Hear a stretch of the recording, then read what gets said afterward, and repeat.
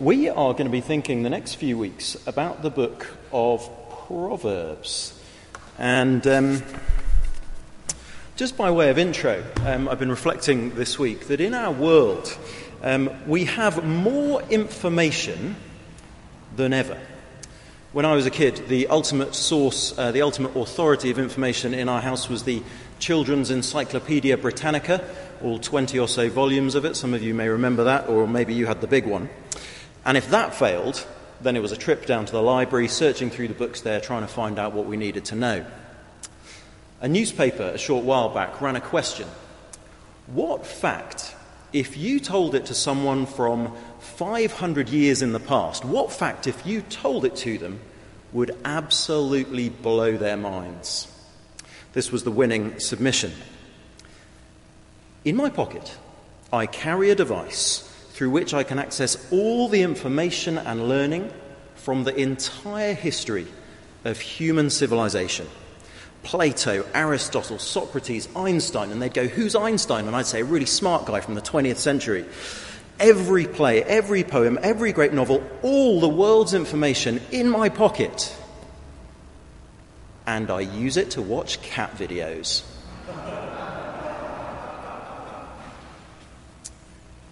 Never before in human history have we had access to so much information. Never has technology been so helpful to us. Right now I've got a timer there to make sure I don't go over time.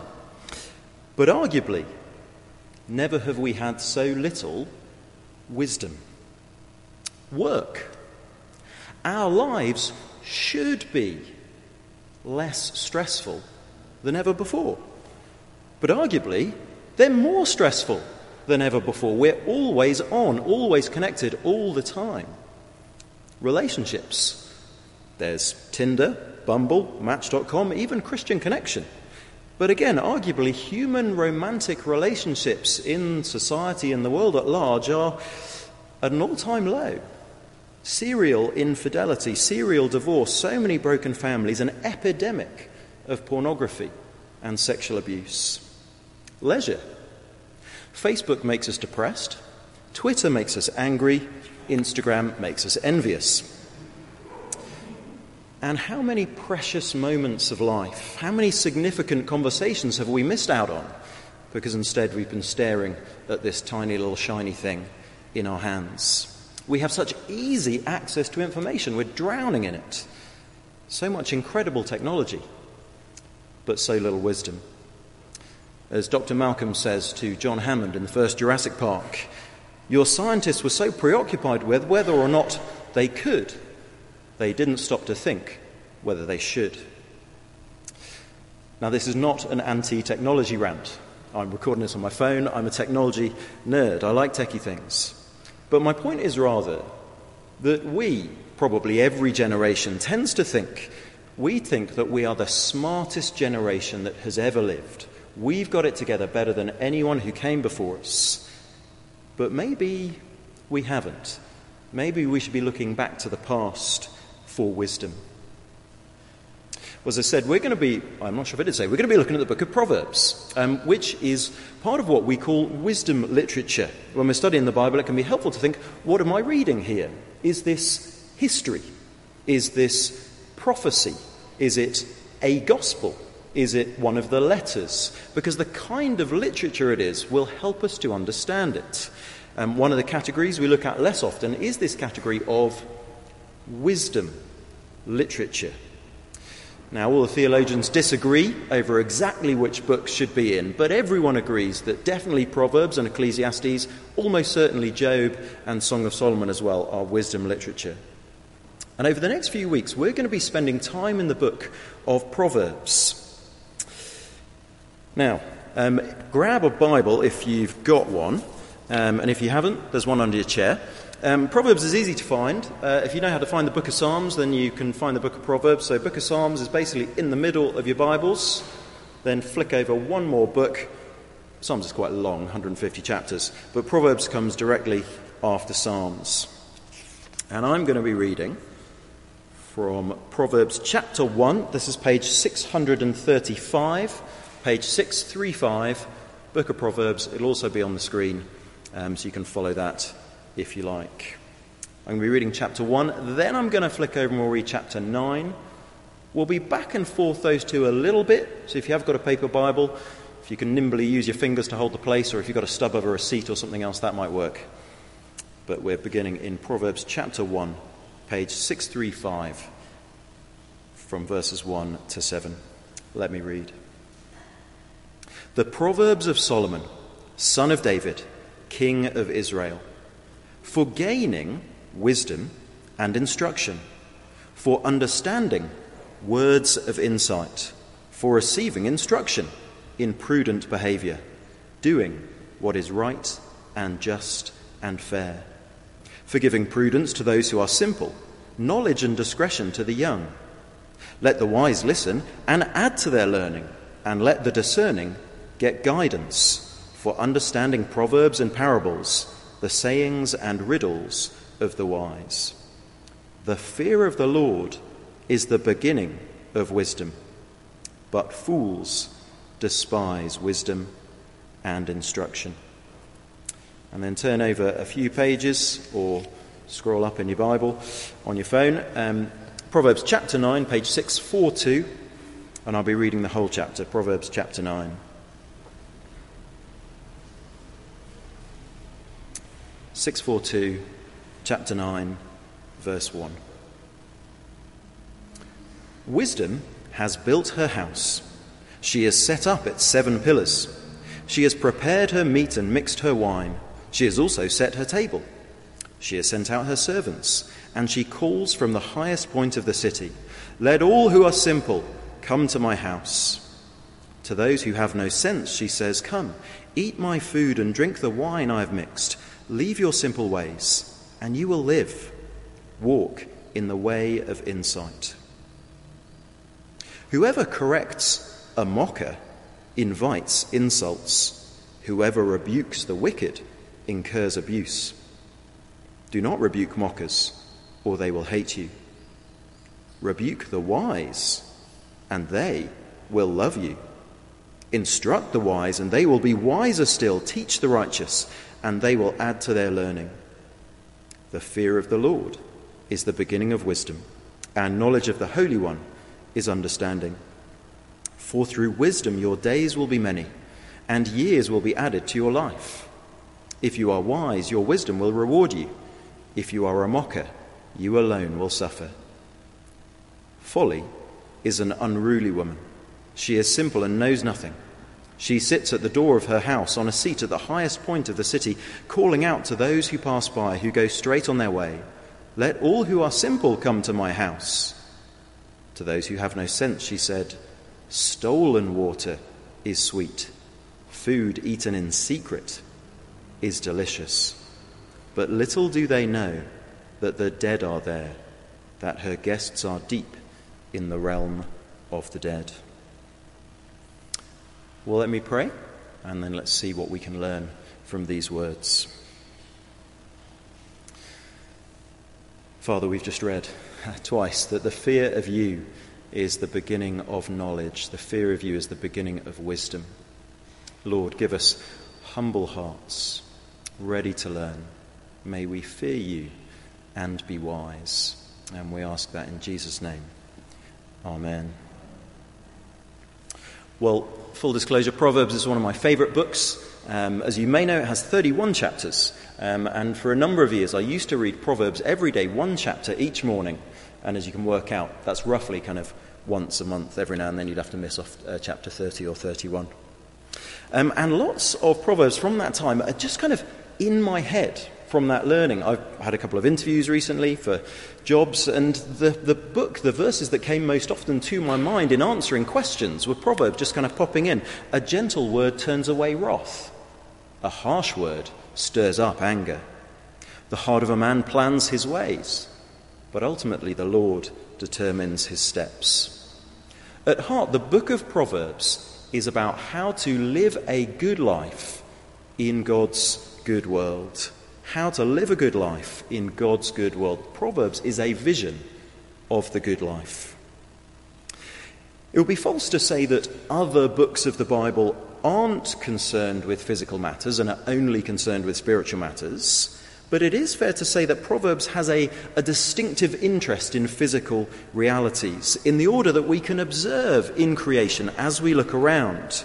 How to live in this world as we find it, Proverbs teaches us, teaching us forms of life that are in accordance with reality, cutting with the grain of life instead of against it. To be wise is to live in a way that recognizes the way that the world is and then live that way. Now, as we read through the book of Proverbs and we read the different proverbs that are in it, we need to remember these are not guarantees. They're not promises, but they're just the normal way that things work in life. So we just read in chapter 9, the wise will have long life. Their days will be extended. Now, that's not always the way, is it? We know some people who are wise who die young, and we know some people who are rather foolish who live for a long time. But in general, if you eat well, exercise, have a good balance of work and rest, then you'll live longer. And if you eat terribly and never exercise and work all the time and get so stressed, then chances are we're more likely not to live to an old age.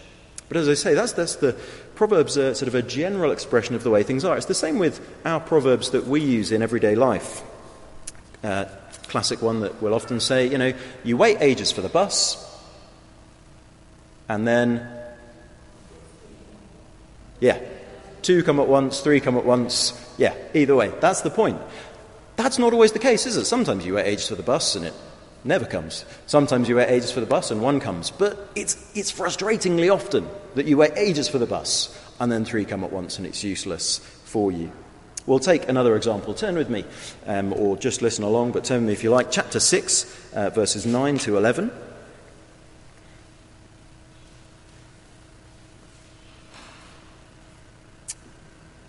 And we read here, "How long will you lie there, you sluggard?" Such a good word, isn't it? Sluggard. "When will you get up from your sleep? A little sleep, a little slumber, a little folding of the hands to rest, and poverty will come on you like a thief, and scarcity like an armed man." Now, occasionally, very lazy people win the lottery and get very rich, or win big on the stock market. And also some people who work very hard and live a good life sometimes suffer great financial disaster. But in general, if we're lazy, sooner or later we will suffer the consequences. We'll get caught out for that. Or if we work hard, the general practice is there will be a reward. As you can see, Proverbs is very practical. This is one of my favourite proverbs, partly for its comedic value. It's 27:14. "If anyone loudly blesses their neighbour early in the morning, it will be taken as a curse." When I used to work in an office, I used to get up at 5:45 in the morning. But the trouble was my flatmate used to get up at 5 o'clock in the morning. So by the time I was awake, he'd already been awake for 45 minutes. So I'm there standing in the kitchen, kind of blearily making my coffee, not wanting anybody to talk to me. And he bounces into the room, "Morning!" At least he did until I quoted this proverb at him. Possibly not as sensitively as I should have done. Well, so then is that all that Proverbs is? Just a collection of common sense packaged up neatly, popped in the middle of the Bible. We've said that Proverbs is about how to live a good life in God's good world, but so far we haven't seen much of God in it. All the Proverbs so far that we've read are true whether or not you believe in God. Work hard, be lazy, face the consequences, believe in God, doesn't make any difference. Bless your neighbour loudly in the morning, they'll take it as a curse. Doesn't matter whether or not you believe in God. Well, turn back with me to chapter 1, verse 7. And I'm just going to draw 2 observations out of this very significant verse in the book of Proverbs. And then, I guess one of the things I really love from today is to send us away excited to read Proverbs for ourselves. I suspect lots of us won't have read Proverbs before. What about, from today or from tomorrow, reading 1 chapter each morning for the next month? If you like it, why not carry on? I'm going to go back to doing that from tomorrow morning myself. So by the time we get here next week, we'll have read 6 chapters of Proverbs. and by the end of the month, we'll have read the whole thing. And if we keep doing that, we'll get wiser and wiser and wiser how to live a good life in God's good world. But chapter 1, verse 7 says this: knowledge, wisdom is not apart from God. Rather, the fear of the Lord is the beginning of wisdom, but fools despise wisdom and instruction. Probably the most famous saying in Proverbs. It comes 3 times in the book, here in chapter 1, again in chapter 9, and then right at the end of the book in chapter 31, as if to emphasize how important it is. And the phrase, the fear of the Lord, comes in a number of forms throughout the book, 16 times. Now that phrase, the fear of the Lord, I feel we always have to explain it every time we talk about it to remind ourselves it's not quaking terror, but it's a relational category. I'm pretty sure I've told you guys before about my friend Io. He's 6'8", he's 16 stone, he used to be a semi-pro basketball player, and when I used to go to the gym with Io, people would walk past and then stop and just stare at him working out because it's such an impressive sight how much he can lift, what a big guy he is. And we were there one time in the gym, and just for a joke, he started kind of boxing with me. And it was absolutely terrifying because this guy's arms are as long as my legs. How could I possibly fight him? It would be ridiculous. But when I walk down the street next to Io, I feel completely safe. No one is going to mess with us. On my side, because I know him, I fear ever facing him as an enemy, because I know how strong he is, how powerful he is. I don't need to fear him, but I know what it would be like if he was not my friend. And that is something of what it's like with us. If we know the Lord, then we don't need to be in terror of him, but we know that we want to be on his side and not on the opposing side. But why is the fear of the Lord the beginning of knowledge?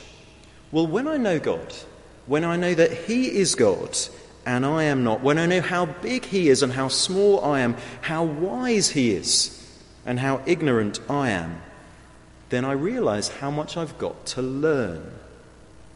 The fear of the Lord, knowing his true nature, is the beginning of wisdom because it teaches me what I need to learn. And that's the first observation, just out of chapter 1, verse 7.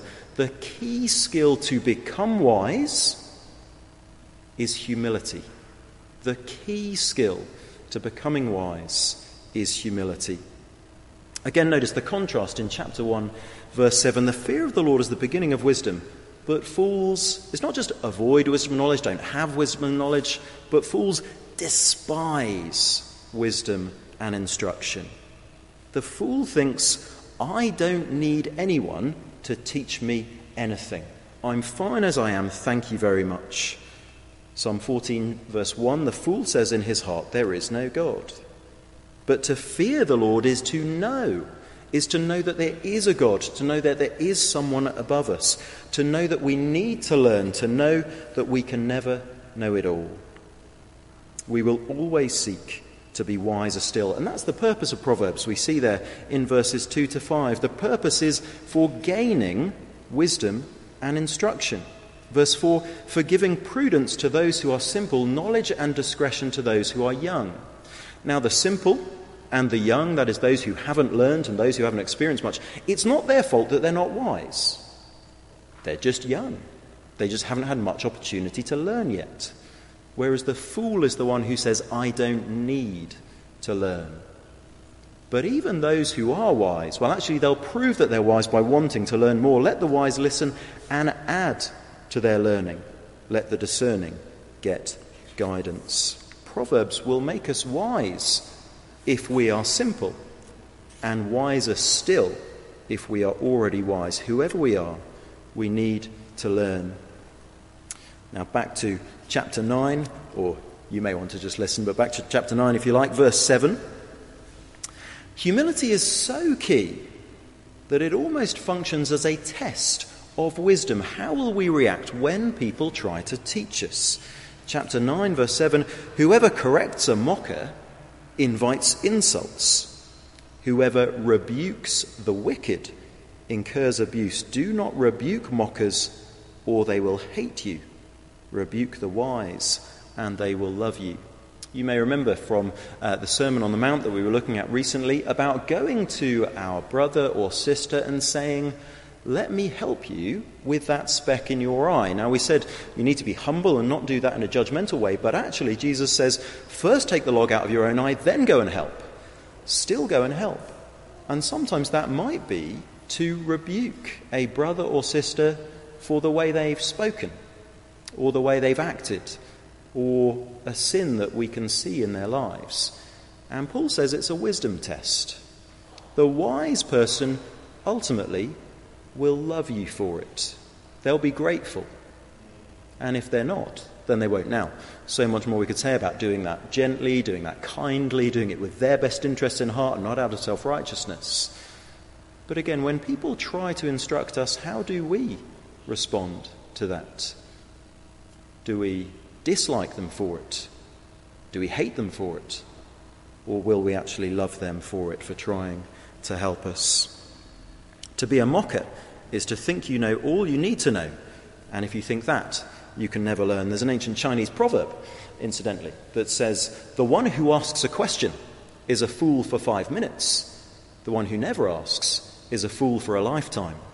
Again, I remember working in the office that I worked in, and I'd been there about 6 months, and this other guy, I'm going to call him Paul, joined the team next to ours, open plan, so everyone can hear everything everyone else says. And Paul's boss, Jeff, again, not his real name, Paul was constantly asking Jeff questions. He'd be like, Jeff, how do I do this? Jeff, how do I do that? Jeff, how do I do this other thing? He had quite a high-pitched voice. And the others on my team, the girls on my team, would mock him for it. Go, Jeff, how do I do this? Jeff, how do I do that? Jeff, how do I do the other thing? And the thing was, and I sat there thinking, Paul, don't do that, because then everyone will know that you don't know stuff. But the thing is, 6 months on, he was further ahead in the job than I was, because he'd gone through that humility of ask a question, ask a question, ask a question. He looked like a fool for those 5 minutes, but I think he's actually doing quite well now. And I chose a different path. But learn. So, Proverbs will still, this is the thing, like I say, that's a Chinese proverb. That's a truism. That's not a kind of based in the belief in the God of the Bible.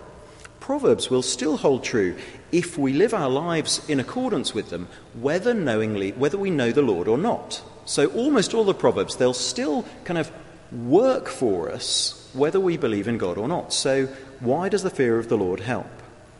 Well, Proverbs is about living a good life in God's good world. That is, living in accordance with reality, and God is the ultimate reality. Proverbs teaches us that living a good life in God's good world, living wisely, doesn't just happen. It's not coincidence, it's not arbitrary that Proverbs describes a good way to live, but God has designed the world to work a certain way. The order in creation is because God has put it there. Work, relationships, speech, jobs, joy rather.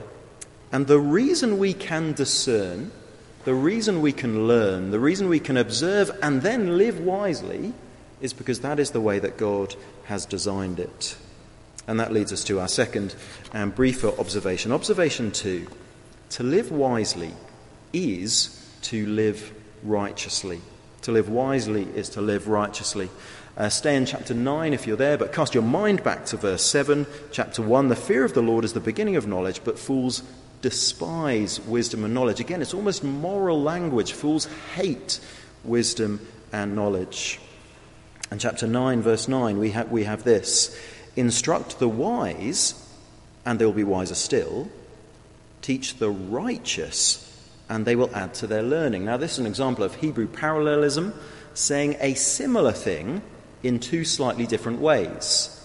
And you'll notice that those who are called wise in the first half of the verse are then called righteous in the second half of the verse. It's the same people.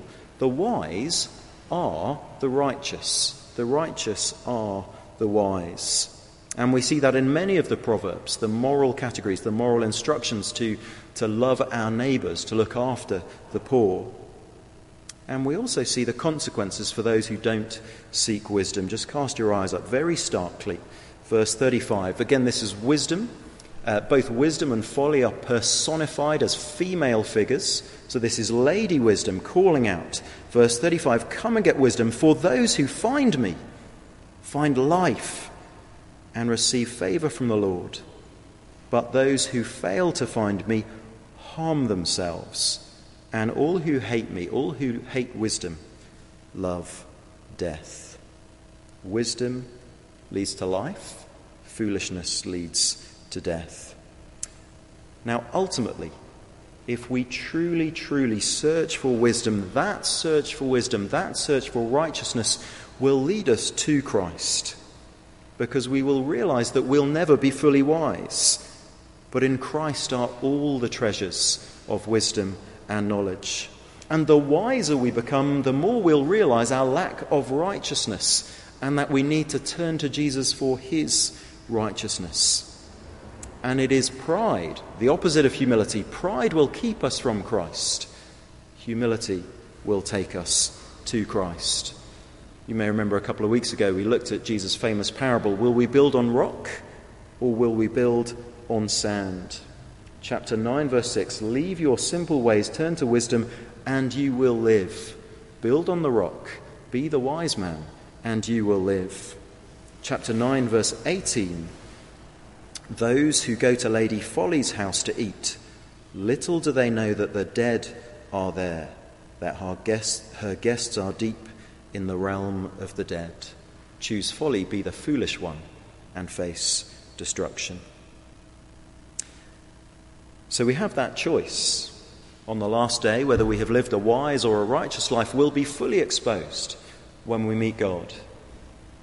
But if we have done that, if we have turned to Christ, then in the meantime, wisdom will teach us how to live a good life. And not just churchy things, not just prayer and reading your Bible, but all of life, work, relationships, friendships. So, I want to encourage us, go away and read. Read Proverbs for ourselves. Head off this week, read through the book of Proverbs. And if we are humble, if we know our need for wisdom, if we seek it, then we will find it. The Lord promises to answer prayers for wisdom. So let's pray that for ourselves now.